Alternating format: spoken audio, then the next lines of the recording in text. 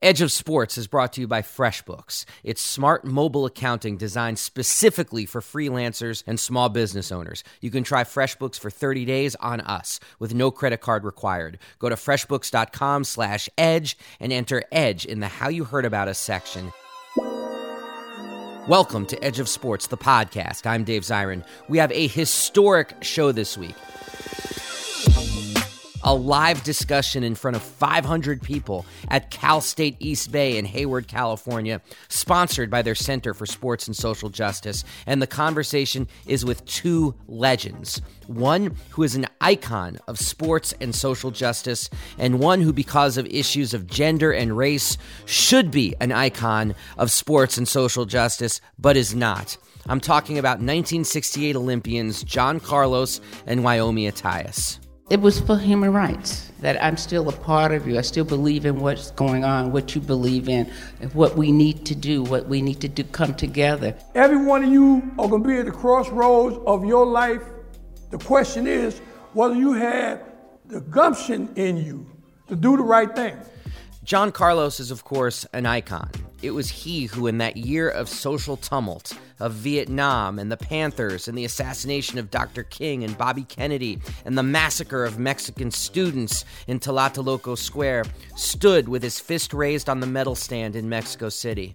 And then there is Wyomia Tyus, who stood in solidarity with their actions, holding up her medals and representing her relay team and saying to the press, "We dedicate the gold to John Carlos and Tommie Smith," even though the movement of Olympic athletes made no effort to include women. But just a little more about both of these individuals in case there's anybody out there listening who does not know the magnitude of what you're about to hear. John Carlos is one of the great track athletes of his time, setting a world record in the 100-yard dash, running it in an astonishing 9 seconds, and leading San Jose State, a.k.a. Speed City, to the 1969 NCAA championships. He is a member of the USA Track and Field Hall of Fame, and along with myself wrote a memoir, The John Carlos Story, The Sports Moment That Changed the World, which was nominated for an NAACP Image Award. Now, Wyomia Tyus, and I'm so excited about this, I can't even tell you. She was the first person to ever win the 100-meter gold in consecutive Olympics in 1964 and 1968. She was part of the legendary crew of women who ran at Tennessee State, known as the Tiger Bells. She is a founding member of the Women's Sports Foundation, a member of the Georgia Sports Hall of Fame, the National Track and Field Hall of Fame, and the International Women's Sports Hall of Fame. She also never does interviews. So just hearing her voice is something very special and very unique. As for this interview, people can hear and see the entirety of it with a fascinating Q&A from the audience with video at edgeofsportspodcast.com. And there is a link for that in the description of this podcast, as well as links to learn more about the Center for Sport and Social Justice at Cal State East Bay. It is my honor to introduce to you Dr. John Carlos.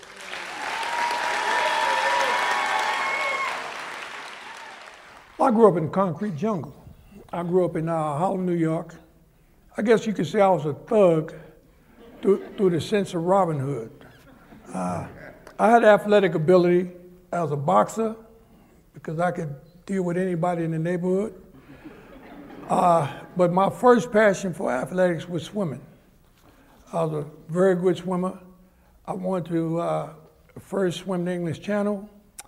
Then I heard about the Olympics on TV, and I asked my father, I said, "Pop, they ever had a black swimmer represent America?" He said, "No." I said, "I'm going to be the first." Why did I say I want to be the first? Because I was the best bathtub swimmer in Harlem. No doubt. And then I heard on the radio they started talking about the Olympic Games. "Hey, Pop, what's the Olympic Games?" He said, "Well, that's where they bring the greatest athletes together from around the world, physically and mentally, to see who's the strongest nation." I said, "Well, they ever had a black swimmer represent America?" He said, "No." "Yeah, I'm going to be the first, Pop." And then one day my father told me, he said, "Johnny, you're not going to make it as a swimmer." And he educated me about the race card. Just merely because of the color of my skin, I couldn't fulfill the dream. And he said, "Are you going to quit?" I said, "No, I'll find another way." So when I got involved in track and field, I got backed in because, as I stated, I was the Robin Hood of New York. It was a lot of drugs that was dropped on the community. It was a lot of parents that fathers left the household based on the drugs. And here we are 60 years later, and a lot of them still haven't returned. So many individuals was not as fortunate as me and my brothers and sisters, for the mere fact that we had a mother and father. Go to my friend's house, a lot of them didn't have food in the ice box, they didn't have clothes in the closet. And I remember Robin Hood used to check out everybody coming through Nottingham Forest. So when the trains came through the Yankee Stadium area, that was my Nottingham Forest. He would make them pay a tariff, I would make them pay a tariff in Harlem. Well, as my activity began to take place, it was two detectives, Mr. Lester and Mr. Bryant. Mr. Lester was about maybe 6 feet, 5'10", somewhere around there, and Mr. Bryant was like 6'8". And they knew my father very well, and they said, my father, Earl, there's been some break-ins at the freight yards, and we think Johnny, and you need to tell him. My father stopped him. Whoa, that's your job. You need to tell him. And when they built the new Yankee Stadium, that's where the track was, at McCoon's Park. And I was over there with a few partners of mine, and they came with the police cars and circled the whole park, make sure we couldn't get out. And they caught up with me, and they walked me into the inside of the track and stood there. And Mr. Bryant, the big guy, he says, Mr. Lester, I have something to tell you. And I said, yeah, what's that? He said, there's been some break-ins. We have a good idea of who's doing it. We can't do anything until we catch him. And then he leaned his nose dead up against my nose and pushed me and said, and we gonna catch him. In the meantime, you better slow your roll. And Mr. Bryant said, tell me the other thing. And I said, yes. He said, well, you have a talent. And I looked at him, well, what talent do I have? He said, you're a runner. And when he said that, I smirked. And Mr. Bryant smacked me on this side of my face, and his fingers landed over here. I see stars right now, think about it. He said, don't you ever disrespect Mr. Lester. I said, I'm not disrespecting Mr. Lester. Everyone in my neighborhood could run. And specifically, I was thinking about my mom because my mom was a nurse and she had taken a job working at Bellevue Hospital at night. She would leave between 10:30 and 11 o'clock. She went out this particular night and she came back about maybe 30 minutes later with her legs all scarred up, bleeding, and her stockings all torn up. And my father was upset, me and my brothers was upset, and we asked her what happened. Someone snatched her purse and drug her. So we quite naturally was upset. And my mother said, oh, I'm okay, just put some Curacomb on, I'll be all right. And my father said, nah, we gonna find him. And my mother said, that's not necessary. And then she held up her purse. I got my purse back. So my father said, he said, well, Va, how you get your purse back? She said, he started running, I ran him down. So I'm telling Mr. Bryant, Mr. Lester, that everybody can run. He said, no, you're special. And from that point on, they gave me a number to the New York Pioneer Club. I got involved in running track. I didn't even like track. But you know, when you get involved in something, you got to find out what your niche is. You know, why am I in the track? What do I want out of track? And as I began to run and realize that I didn't like training, I was running more on my natural ability. I began to realize that I can run, but I can't go the distance until I create a foundation. So I started to train. And when I started to train, I realized I started beating people. Now, when you beat people, you still say, well, I have this talent. What can I do with it? And then I began to realize that I need a means for me to go train. And then I realized that the things that my father told me about race relations and so forth, only way I could really deal with that situation is to perfect my game of track and field, become the best that I can possibly be. Because when you become a superstar, people have a tendency to listen to what you say. So I use my athleticism as a springboard to deal with social issues. And that's my action in track. Now, you were both part of legendary track programs, arguably the two most legendary track programs in the history of the United States. They have resonance for people on on athletic grounds and on political grounds. And I was hoping each of you could maybe educate the audience about what that track program was all about, who came out of it, and what they accomplished. And I want to start with you, Ms. Tyus. I mean, you mentioned it, but the Tennessee State Tiger Bells, I mean, this was such an exquisitely special group of female athletes. Can you speak a little bit about who they were, what they accomplished, and what made them so special? They were all good, but no, just kidding. What made them special, I think, was Coach Temple. Coach Temple had, you think about it, we were talking about the 50s, the 60s, and the 70s, when women's, especially the 50s and the 60s, women's sport was not as it is today. We were not asked to go to do all these things. Coach Temple had a goal. He had a feel for what athletes could do.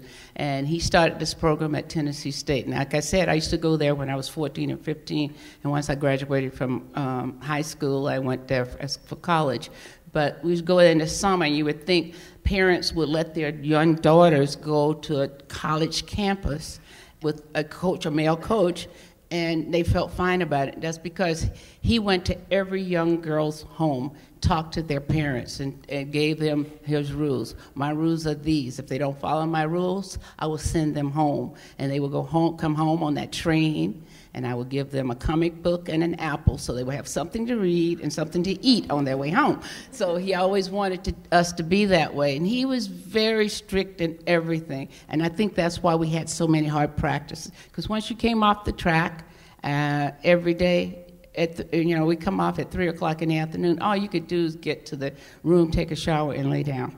And go to have dinner and come back and lay down because you had to be at practice at 5 o'clock in the morning. So we trained a lot. It was a little bit hard for me and for everybody. There were some of us that didn't make it. But my goal was I could get this education and I could maybe go to the Olympic Games. So that's what, and that's what I trained for. And also, his main rule was that you had to get an education. You had to come in with a 2.5 or better. And he wanted you to have much better than a 2.5 coming into college. And you had to maintain that because he felt that there were going to be times you're going to travel a lot in one of your semesters, and you may not be able to keep up with your grades. You may fall down in one of them or whatever. So you must have a bumper. So he always made sure our grades were always up to the hilt, and we always had to work very hard to do that. The Tiger Bells was it was a family. That's all I can say. It was a big family. And he had his young ones, he had his older ones, and his older girls were supposed to teach the younger girls, teach them about etiquette, teaching them about life and being on a college campus and how it is to be a Tiger Bell, what it is to be a Tiger Bell. And there's a song we used to sing all the time that it's so hard to be a Tiger Bell. It was not just on the track, but also off the track. It was so hard. And Mr. Temple's thing was you always have to be a ladies first. You have to do that. And people go, a ladies first? You don't have to do that. I said, in this day and time. At the time we were competing, yes. People looked at you a lot differently. And it was like, oh, well, you look, before we would go to an interview or anything, he would say, well, you have to get yourself together. And that meant that you had to go to the bathroom, comb your hair, make yourself look presentable. That's what he said, because he didn't want you out there having an interview and your hair all over the place and people go, well, they should have won. They scared everybody. But so those are little things as far as being a Tiger Bell. But here's a man that has put 40 women on the Olympic team. And in these 40 women that he's put on the Olympic team, all 40 of these women have graduated with a degree from Tennessee State. They've had. Thank you. And in putting these 40 women on this team, he has won 23 medals, 13 of them gold. All right. So you're. And just so people know, how big was Tennessee State? Very small. I think when I was in school, we may have had 2,000 or maybe 2,500. Think about that for a second. Yes. So it was very small school. When I first started, of course it grew and it has grown since then. But you're talking about a very small school. And you think about it, if you think about all the colleges and universities throughout the world, I'm not just talking about the U.S., you cannot find anybody that has done anything like that. Coach Temple, to me, and to many others, I mean, he has never got his due. He's never got his honors because it's no way. You're thinking about, he had a Wilma Rudolph with 3 gold medals, and then after that, it was myself, Edith McGuire Duvall, who's in the audience somewhere. Where is she? Yeah, where's Edith? Where is she? Could you stand up? Hey, there she is. All right. Oh.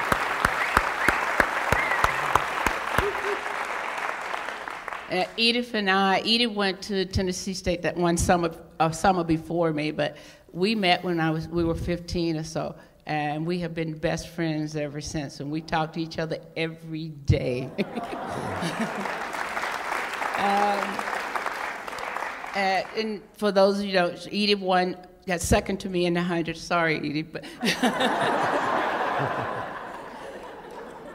she got second to me in the 100. And a quick story, kind of off the story, but they had dubbed Edith to win 3 gold medals, as Wilma had done in 1960, and I came along to kind of mess that up, but we won 100. I came first, and she came second. And Mr. Temple was so thrilled. He said, I was just through with the Olympics. I got 2 people. They won 100. They got first and second in 100. So Coach Temple he came up and talked to Edith, I remember, before the 200, and he was talking to her. And I think Edie told him, Mr. Temple, I'm going to win the 200. Something is very out of character for her, but she did, and she went on to win the 200, and he was too elated by that. And then our relay team took second, which we should have a gold medal, but they're not giving it to us. I'm going to get Dave on it. To-do list. Here we go. Yes, to-do list. But this man has done so many great things, and as far as track and field is concerned, and for as women are concerned, and to take a group of black women and accomplish all the things he has accomplished, and to have all 40 of his Olympians finish college with a degree is amazing. And there are also athletes that did not go to the Olympics that have graduated. I can't give you the stats on that because that's too long, but that did not go but still got a degree from Tennessee State. And he has always been, for some of us, a father figure, for others, just a coach, but a great coach. And I just think if you could just see some footage or even he's never going to be on a stage, he doesn't speak in the audience anymore, but if you could get to meet him, you could see what a great man he is and what great people he has put out in the world, great women that are doing a lot of things that never get talked about.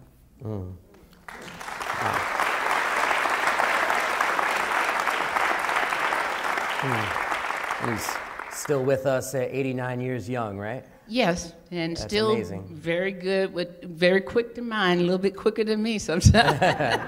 And if there's one program that can even be talked about in the same breath as Tennessee State, of course, it's Speed City, San Jose State. If I agree with you on that, I would be telling a fib. Let me just start by saying, Wyomia negated to tell you that with the greatness of Tennessee State, they won more medals than most countries did in the Olympic Games. That little small school that she's talking about won more medals than most countries that participated in the Games. So that just gives you an idea of really how great this individual was before Title IX, before the money started flowing. Tremendous feat. Now let's talk about San Jose State. We got the San Jose State there. Here was individuals prior to us, like the great Bobby Pointer that's in the audience tonight with his wife. Could you stand up, Bobby? People can see you.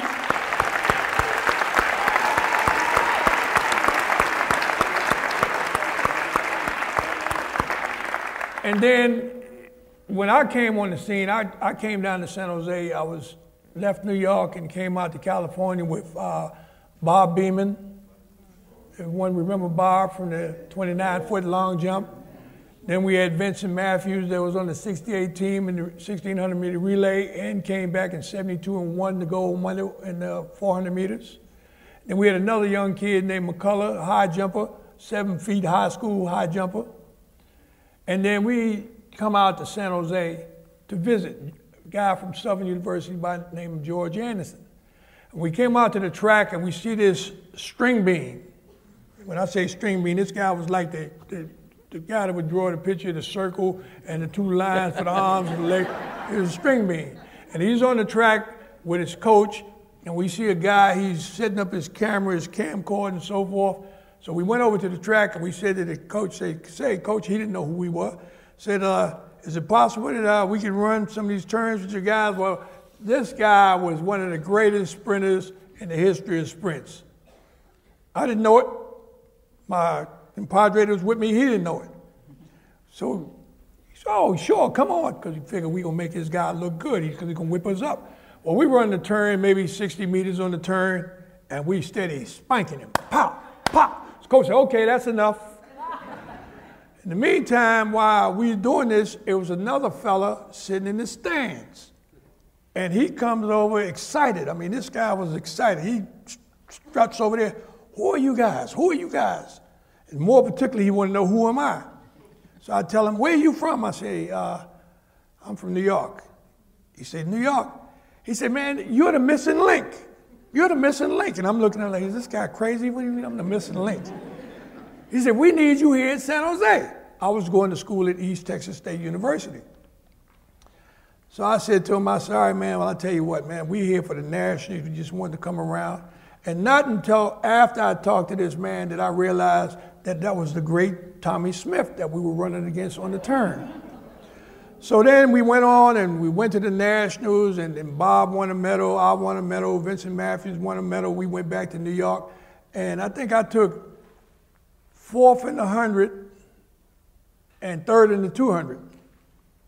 I haven't been accustomed to getting beat. When I went back to New York, I had my head down in shame, and one of my buddies told me, he said, John, he said, man, don't be ashamed of the fact that those guys beat you. He said, man, what you ran, most guys can't run on a bicycle going downhill. Be excited about what you did. So then when I got back to San Jose after I left East Texas State about 8 months later, I ran into another guy, probably the guy that was there that made the course of history in which took place in '68. My brother, my friend, my competitor that came on the team. He is out of Berkeley High, the Berkeley Flash, that's what they call him. And this same fellow that had talked to me about I'm the missing link, he knew about his history because he went to the same school, I believe, and he went and found this guy. He's a pool hustler.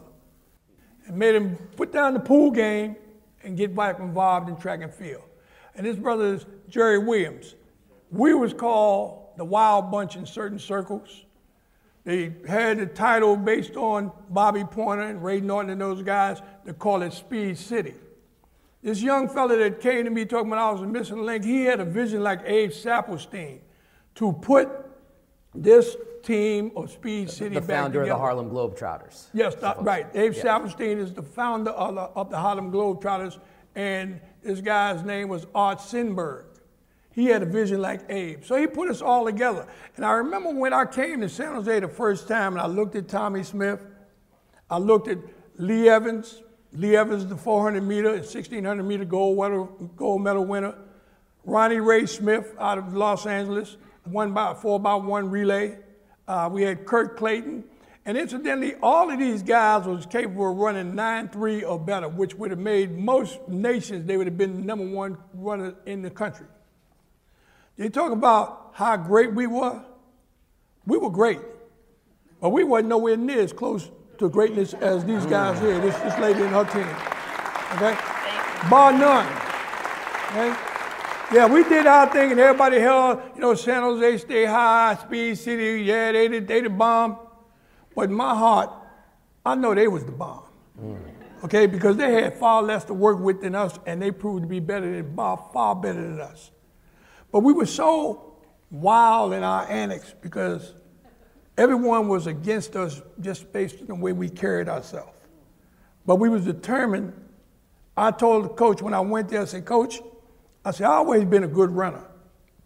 I said, but I respect you, I admire you, and I appreciate you, and I owe you for the fact that not that you teach me how to run faster, but you taught me how to run more relaxed. I owe you for that. Oh, and incidentally, Coach, I won't run no more than 1 year for you. Why would you say you would run for him for 1 year? I was married. I had a kid. I couldn't make no money running for the school. I had to feed my family. So I told the coach, say, Coach, I'm gone after this year. But I said, I'm going to do one thing for you. Because with Bobby and Ray and all the guys they had, I was a little disappointed with the great talent that Bud had, that he never was able to pull the strings together with those guys to win the NC2A championship. So I told Bud on my way out, that's my gift to you. I guarantee you that I will win the NC2A. I brought it home too.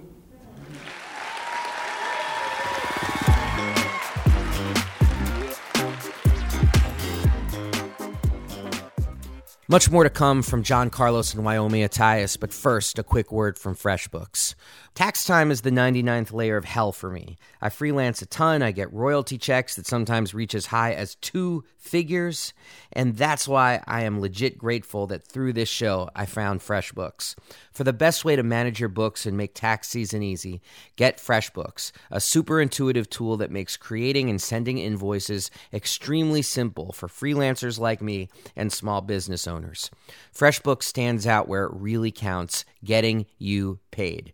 You can create and send professional invoices in just 30 seconds. You'll see exactly when your client looked at the invoice you've emailed, tracking the status of all your outstanding invoices. FreshBooks can even send late payment reminders to your clients automatically, which means you're not wasting time chasing down and fighting clients for payment, which really sucks.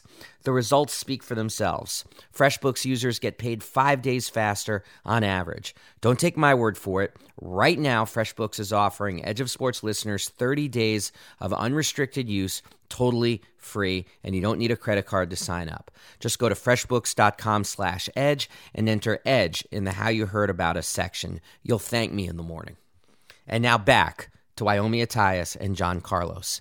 Mexico City, of course, John Carlos, Tommy Smith, they raised their black love fists to the heavens in the name of human rights and social justice. They're not wearing shoes to protest poverty in the United States. They're wearing beads and scarves around their necks to call to the history of lynching in the United States. They're wearing buttons that say Olympic Project for Human Rights. It is this historic moment. It is this beautiful moment, but it's more than a moment. It's a movement called the Olympic Project for Human Rights that had been organizing for several years before John Carlos came on the scene. Now, in those several years, they did amazing things, but one thing that they did also was that they did not actively try to organize women who were part of track and field. Black women, white women, and in particular, you have this incredible crop of runners at Tennessee State who are tearing up the world, and there's no effort to reach them and say, be part of our struggle. Now, after John Carlos and Tommy Smith raised their fists and the uproar started and they left Mexico City, their lies were told that they were kicked out of the country and all kinds of things. When after all this happened, Wyomia Tyus, she anchors the 4x100 women's gold medal relay team. And then in front of the world, she holds up her medal and she says, I'm dedicating this to John Carlos and Tommy Smith. And it was an incredible act of courage. But you stood in solidarity with a demonstration that was also excluding you. So why did you make that choice in Mexico City to say, I stand with John Carlos and Tommy Smith? Well, it was for human rights, and that's what we were talking about. And I was part of the human rights, although I was not included. That lets you know right there. They were not including women in the beginning.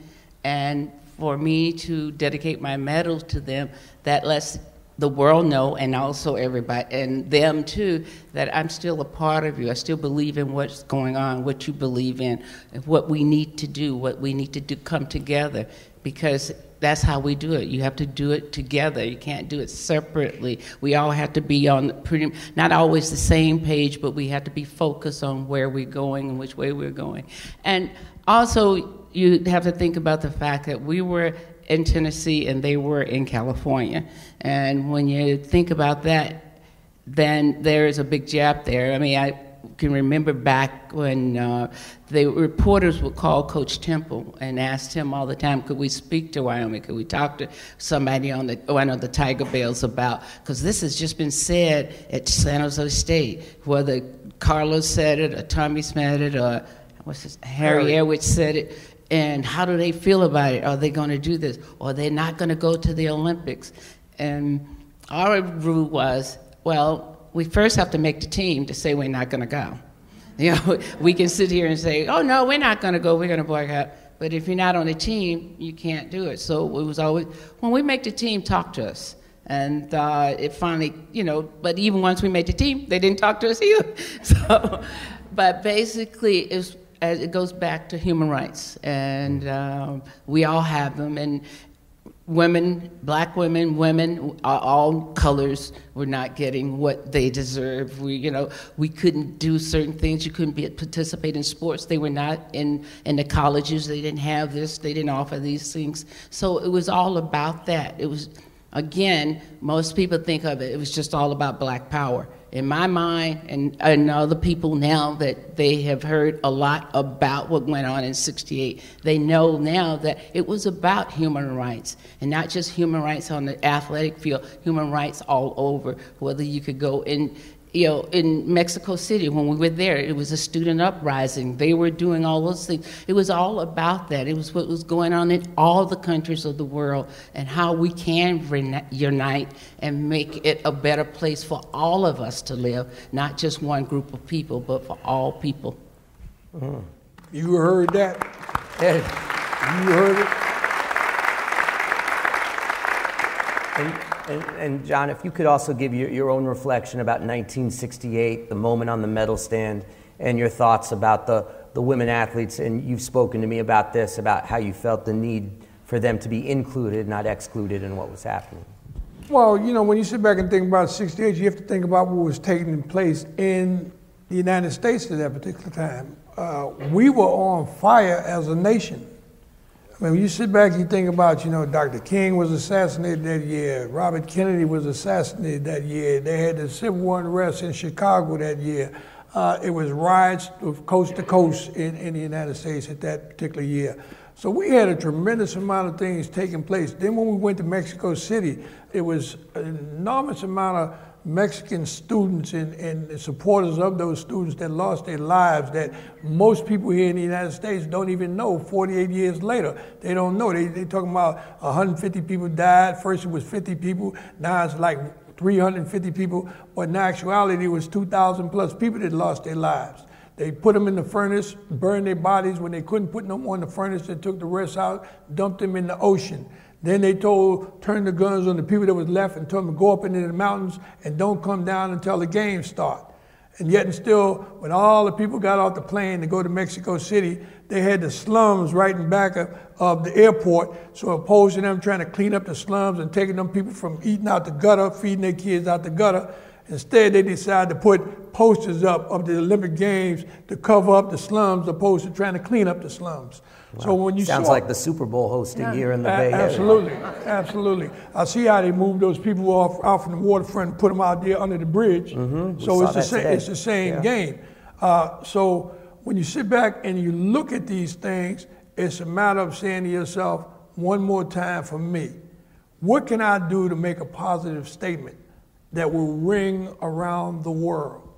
So, I thought this unification in terms of us collectively coming together for an Olympic boycott might be the way to go. Because I thought to myself, wow, if we step back from the First World War, the Second World War, the Korean War as black people, I wonder if America would have been that great in those wars. So then I said, if we step back from the Olympic Games, I wonder if we'll be missing the games and maybe they'll look at us from another perspective next time. But then when we try and educate the athletes as to why we felt it was necessary to boycott, a lot of the athletes felt like that was a hard thing to swallow. something that I had been trained from the time I was that high off this ground, where they hold a carrot in front of you and always teach you from the time you're a little kid, go for the goal, be an Olympic champion. So everyone had that dream. I had that dream. Wyomia had a dream. Everybody has the dream to go to the Olympics. So we said, let's educate them. Let's try and sit them down and make them why it's necessary to boycott the Olympic Games. And when it all came down, individuals started saying, man, you know, I trained all my life to go and win a medal. I promised my church I was going to bring the medal home. My kids and my wife, they're counting on me to bring that medal home. When they start giving stories like that, we didn't have no right to tell those individuals that, hey, man, you have to boycott the games. So we took a vote in Denver, Colorado, and we just said, are we going to boycott the games or are we going to go to the games? What's the vote? Well, the vote came that they wanted to go to the games. I thought right away, well, they can go, I'm not going. But God is a heavy dude, because God touched my brain and told me, said, you know, Johnny, if you stay home, what you're accomplishing by staying home? Because America is the greatest nation on the earth at that particular time in track and field. You stay home, somebody going to go and win that medal and get in your place. The question is, when they get on the victory stand, will they represent you the way you feel you should be represented? Then it was imperative that I go. And to be sure that I went, because they played political games, because I should have been the gold medal winning 100 meters, my belief. But they chinooked me because of my political views. They wouldn't even let me run the 100 meters in the trials. But I can live with that, because it ain't about me winning for me, it's me winning for them. If they choose they don't want me to run and win for them, so be it, no problem. But as time went on, I said, I have to go to the games, and I started preparing myself. And when I did, I broke all the world records to go. Then they came back and told me, well, you're not going to get credit for the world record, because obviously the shoes I had on had motors in them, or either they had a dog chasing a cat and the cat chasing the mouse to give me more traction. I don't know what it was. But they didn't give me the world records that I set. But it wasn't about world records. I needed to approach the victory stand to make a statement that will revolutionize the minds of many people on the planet. And I think in time, it's starting to turn the corner. A lot of people had a fear factor, because the press said it was a militant act. And when you heard about militancy back in the 60s, you think, and particularly white folks think, oh, they're trying to overthrow the government. Oh, they're trying to destroy the Statue of Liberty. Oh, they're trying to poison our water, which was so far from the truth. But remember, when the right-wing press says something, they put a twist on it to intimidate you. In word, you sit back and think about, from 1968 to present day, most people in the United States think they took John Carlos's medal away, or they took Tommy Smith's medal away. Lies, propaganda, falsities. They came and told the world that they took our medals away. They came to me right after the demonstration. Stopped Mr. Smith and I at the Hotel Diplomatic, where all the Olympic officials were staying. They was upset because we stay in the same hotel. We come downstairs in the lobby in the elevator. I hear them saying in Spanish, they're going to take our medals away and they're going to run us out the country. Well, I was glad, because I had my visa in my back pocket. When I got downstairs, all the press swooped on us. One of them said, I understand that they say that they're going to take your medal and run you out the country. I looked at Tommy. Tommy looked at me. I said, let me speak to you. I said, I don't know about Mr. Smith, but let me tell you about John Carlos. I said, the medal has no significant value to me. I said, but let me tell you this. You didn't come to my house and knock on my door and tell me, say, hey, John, we got an open slot, man. We want to put you on the team. They told me it was Olympic trials, and I had to meet a standard to make the trials. Then when I got to the trials, it wasn't no gift. I had to go through the process of elimination to get there on the team. I made the team. I went through the process, went to Mexico City. They didn't say one more time, John, it's the opening, step up there and receive this medal. I had to go one more time through the process of elimination, through the world, to get there. So I told him, I said, if you feel that you want this medal and it doesn't really mean anything to me, bring the militia, because you're going to need them to get this one back. Why? Because as I state, the medal don't mean anything to me, but it might mean everything to my kids. That's their medal. So then they backed away, but they lied for 48 years and told all young athletes from that point on. You ever seen a horse and buggy for you older guys that's in there? You ever seen that horse and buggy used to pull the produce stand or pull a little ice cart? And you people focus on the produce stand and the ice cart. I didn't focus on them. I used to focus on the horse. And when I looked at that horse, what did I notice about the horse? They had put some blinders on his side.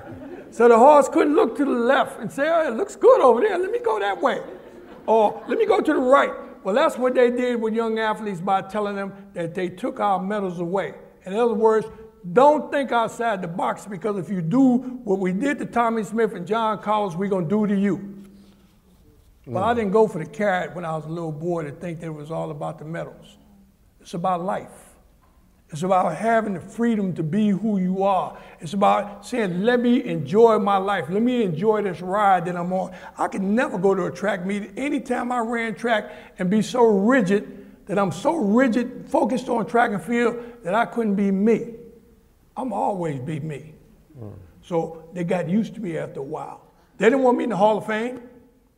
Guys went in the Hall of Fame 30 years before me. They couldn't carry my shoes. But I ain't never raised no cane about that, because their Hall of Fame, that's their loss when they keep me out. So eventually I come in. San Jose State, Chuck, just recently. Other guys went into San Jose City Hall. They went in their Hall of Fame 30 years ago. Tommy Smith, Lee Evans. Why didn't John Collins go in there? Because I'm not having no fear about speaking my mind about the issues that we deal with in society. As I told the students in the class today, I'm going to tell each and every one of y'all in this audience right now. I was at a crossroads in my life when I went to Mexico City. Every one of you are going to be at the crossroads of your life before you leave here as well. The question is whether you have the gumption in you, the stamina in you, the will to do the right thing. Regardless of how many people telling you, man, you're going the wrong way, you should be swimming downhill, not uphill. You can't pay attention to that. Because the life that you live, it's not for you. You just happen to be here filling the gap. But when you think about it, a lot of people sit back and say, oh, Johnny was born June 5th, 1945. That's a day to celebrate. And then the other day, oh, Johnny died such and such a day. Oh, that's a day to be sorry. Well, the day I was born is not relevant. The day I die is not relevant. But what's relevant is what I did between those 2 days. And that stands the same thing in your life. What are you doing with your life? So I got to about half my questions. And I do want there to be time for folks to ask questions, but I would be so remiss if I didn't ask one last question for you both to answer. And the question is this, and start with you, Ms. Tyus. Back in 1968, when you were doing your thing, both in terms of your athletic ability and your political voice, did you ever imagine that 48 years later, we'd be discussing your life at an event sponsored by an academic center that takes inspiration from your actions? No, that was never, never, ever.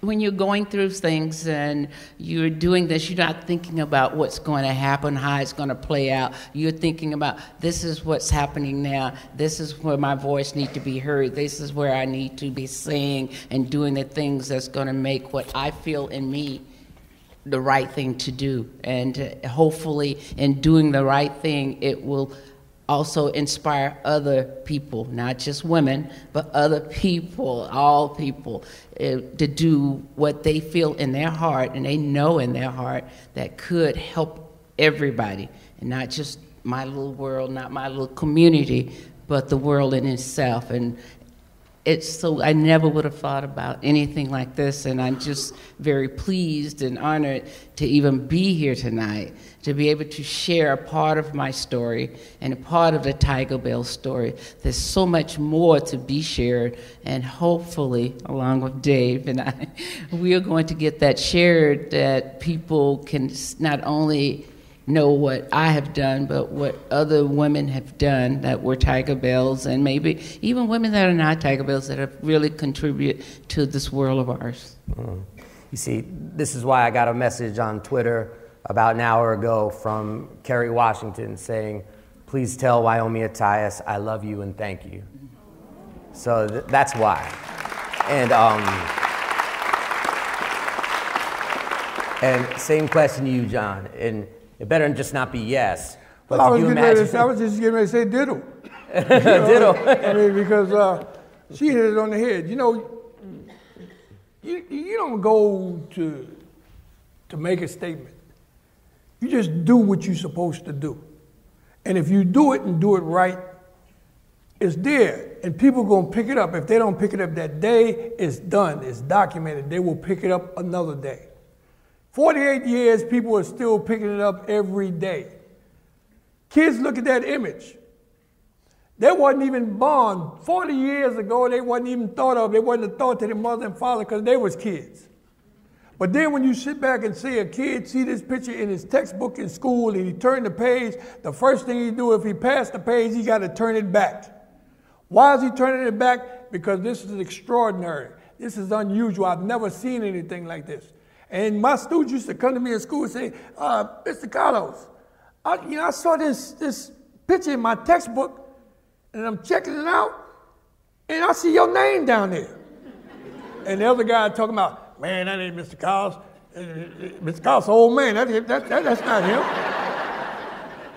And I look at the kids and I tell them, I say, I'll tell you what you do. Why don't you go and do some research on it and then come back and we'll discuss it.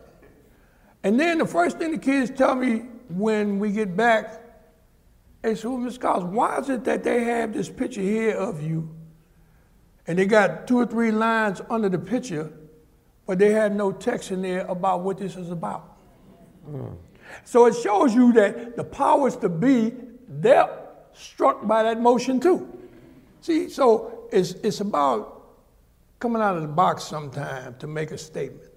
And once the statement is made, they can't take it back. It's just like if I told everybody in this audience, say, I love you, like I come out throwing kisses.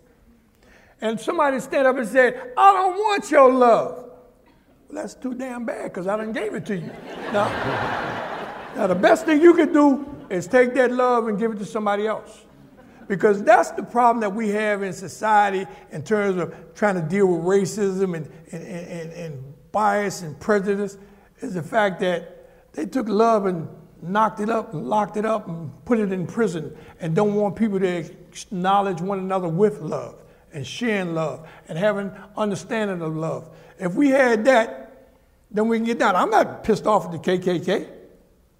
I say, but I'm disappointed in the KKK because they're so narrow-minded that they can't sit down at the table and have some dialogue about why they feel the way they feel.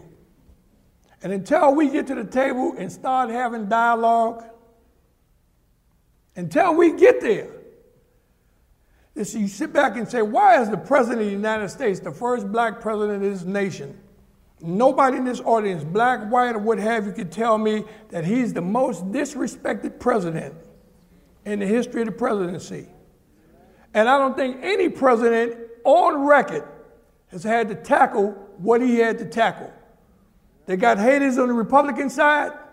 They even got haters in the House on the Democratic side. But I've never seen him crack. I never seen him whimper. I never seen him lose his cool, and I always see him drive. And that's the same drive that I had in Mexico City, and God let me know that the stamina that he has, he drew something from me. Thank you. All right. Round of applause, please, for Wyomia Tyus and Dr. John Carlos.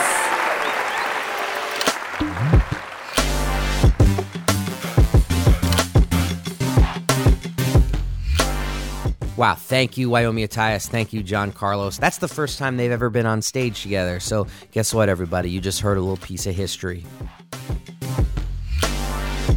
Elsewhere on the Panoply Network, just so folks know, SI's media columnist Richard Deitch is interviewing Gab Marcotti, one of the top soccer writers on earth. He writes for the Times of London and ESPN. You got to hear this conversation. Find the SI Media Podcast on iTunes, Stitcher, or si.com/podcasts. Now we do the part of the show where I do a column read, where I go off on something I wrote at thenation.com. And this week, and I think this is very appropriate given that we were just talking about 1968, I want to speak about Muhammad Ali, the champ, and his relationship to the Black Panther Party. If you want to read along, the link to this column is available in the description of this podcast. So, for those of you who might have missed it, there was just a new documentary that was on PBS done by Stanley Nelson, and it's called Vanguard to the Revolution. It's a bracing examination of the history and politics of the Black Panther Party for self-defense. Given that we're living in a time where the issues that really animated the Panthers, which were racist police brutality and economic injustice, given that these issues still resonate, and given that new movements out there are trying to find their voice, this film could really not be more timely. The documentary, though, also made me consider the ways in which boxer Muhammad Ali played a role in the inspiration and even very existence of the Black Panther Party. Now, this is a hidden history, and I want to share it with you guys today.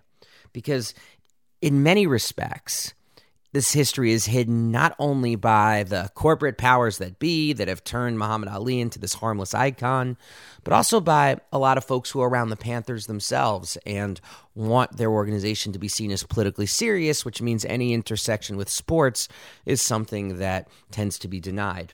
I'll never forget a conversation I had with political prisoner Mumia Abu-Jamal, who was a one-time Panther, and this is what Mumia said to me in an interview. He said, "As someone who grew up very young in the party, I didn't form a lot of the idolatries that many of my age mates did. At 14 and 15, I wasn't fantasizing about being a member of the NBA or the NFL. I was a member of the Black Panthers, and that was enough for me." Yet in the very next moment, Mumia said to me, "But if there ever was a sports hero to us, it was Muhammad Ali." Now, because Ali had been speaking out against racism, war, and the mainstream civil rights movement for several years before the Panthers formed, Ali had a singular resonance. His triumphs in the ring were themselves political acts. But Ali had an effect on the Panthers that rippled well beyond his wicked grace in the ring. In 1965, the Student Nonviolent Coordinating Committee, or SNCC, in Lowndes County, Alabama, launched an independent political party and became the first group to use the symbol of a Black Panther. Their graphic was a black silhouette of a panther with the slogan, "Straight from the champ." It said, "We are the greatest." They took the famous phrase, "I am the greatest," and made it a collective call to arms. In addition, Panther co-founder Huey Newton said that he became politicized and inspired to start the Panthers by watching Malcolm X and Muhammad Ali give speeches. He loved it, but it left him wanting more because he, quote, "had enough of religion," end quote, and later wrote, quote, "references to God or Allah did not satisfy my stubborn thirst for answers," end quote. As for Muhammad Ali, he was not only aware of the Panthers, he saw what they were doing as a critical contribution to the Black freedom struggle. In a 1970 interview for a publication called The Black Scholar, Ali said, "Go on and join something bad. If it isn't the Muslims, at least join the Black Panthers." There are photos of Ali walking with the Panthers online and a clip of Ali speaking at a rally in support of the Panthers in San Francisco.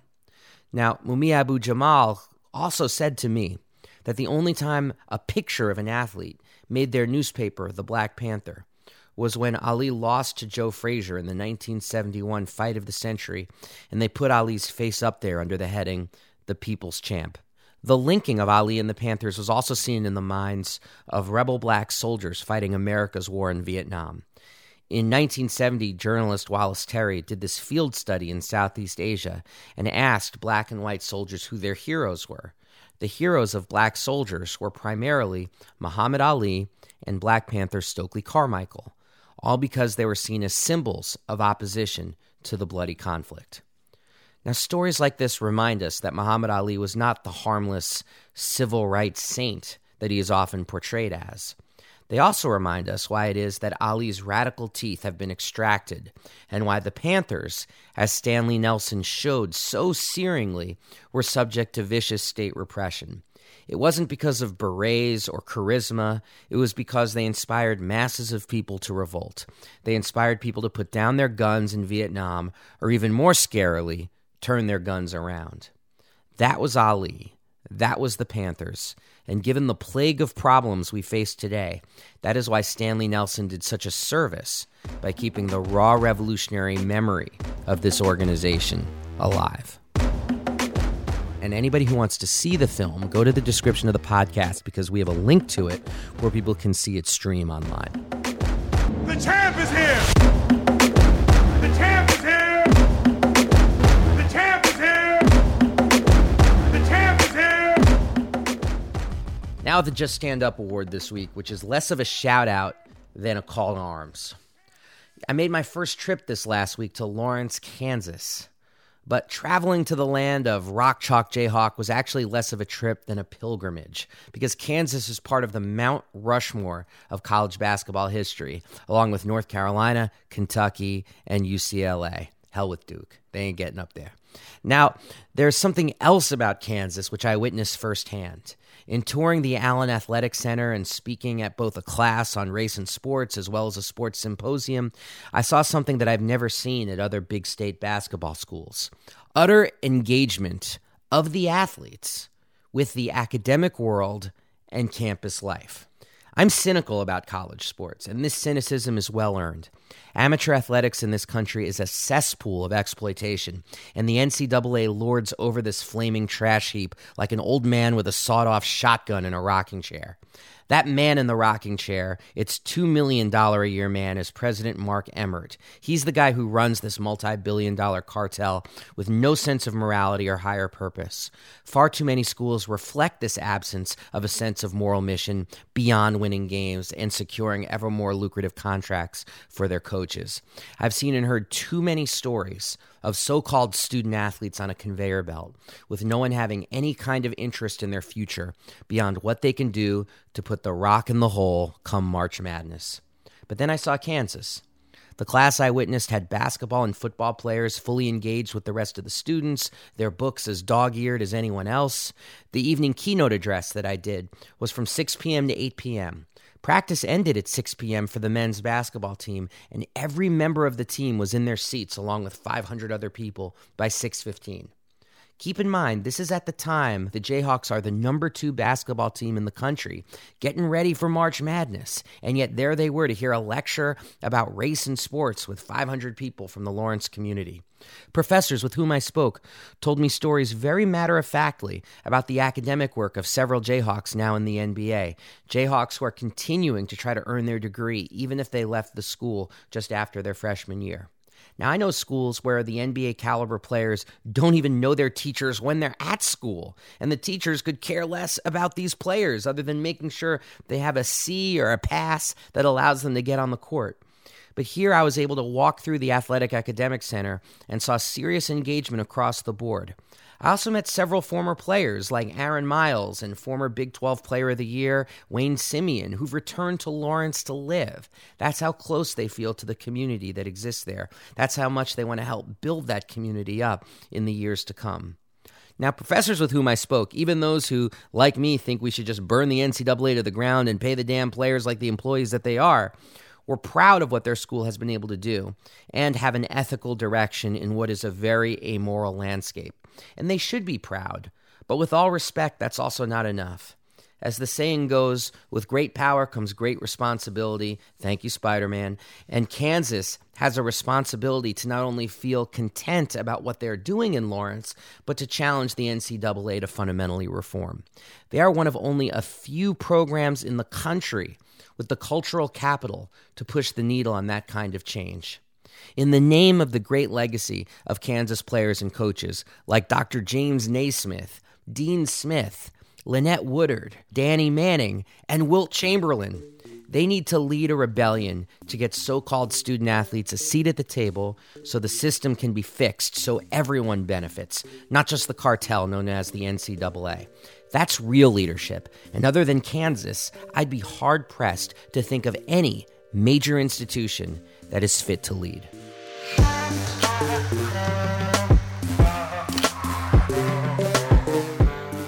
Thank you for listening to Edge of Sports, the podcast. You can follow me on Twitter at Edge of Sports or send us an email, edgeofsports@slate.com. Trust me, we read every one. And please subscribe to the show on iTunes, Stitcher, or your podcast app of choice so you never miss an episode. Last week, we had a tremendous conversation with a living tennis legend, Martina Navratilova. So be sure to go back and hear that show if you missed it. Edge of Sports is produced by Dan Bloom for the Panoply Network. Our intern is Dustin Foote. Also, give it up again for Rita Liberti, who made this happen.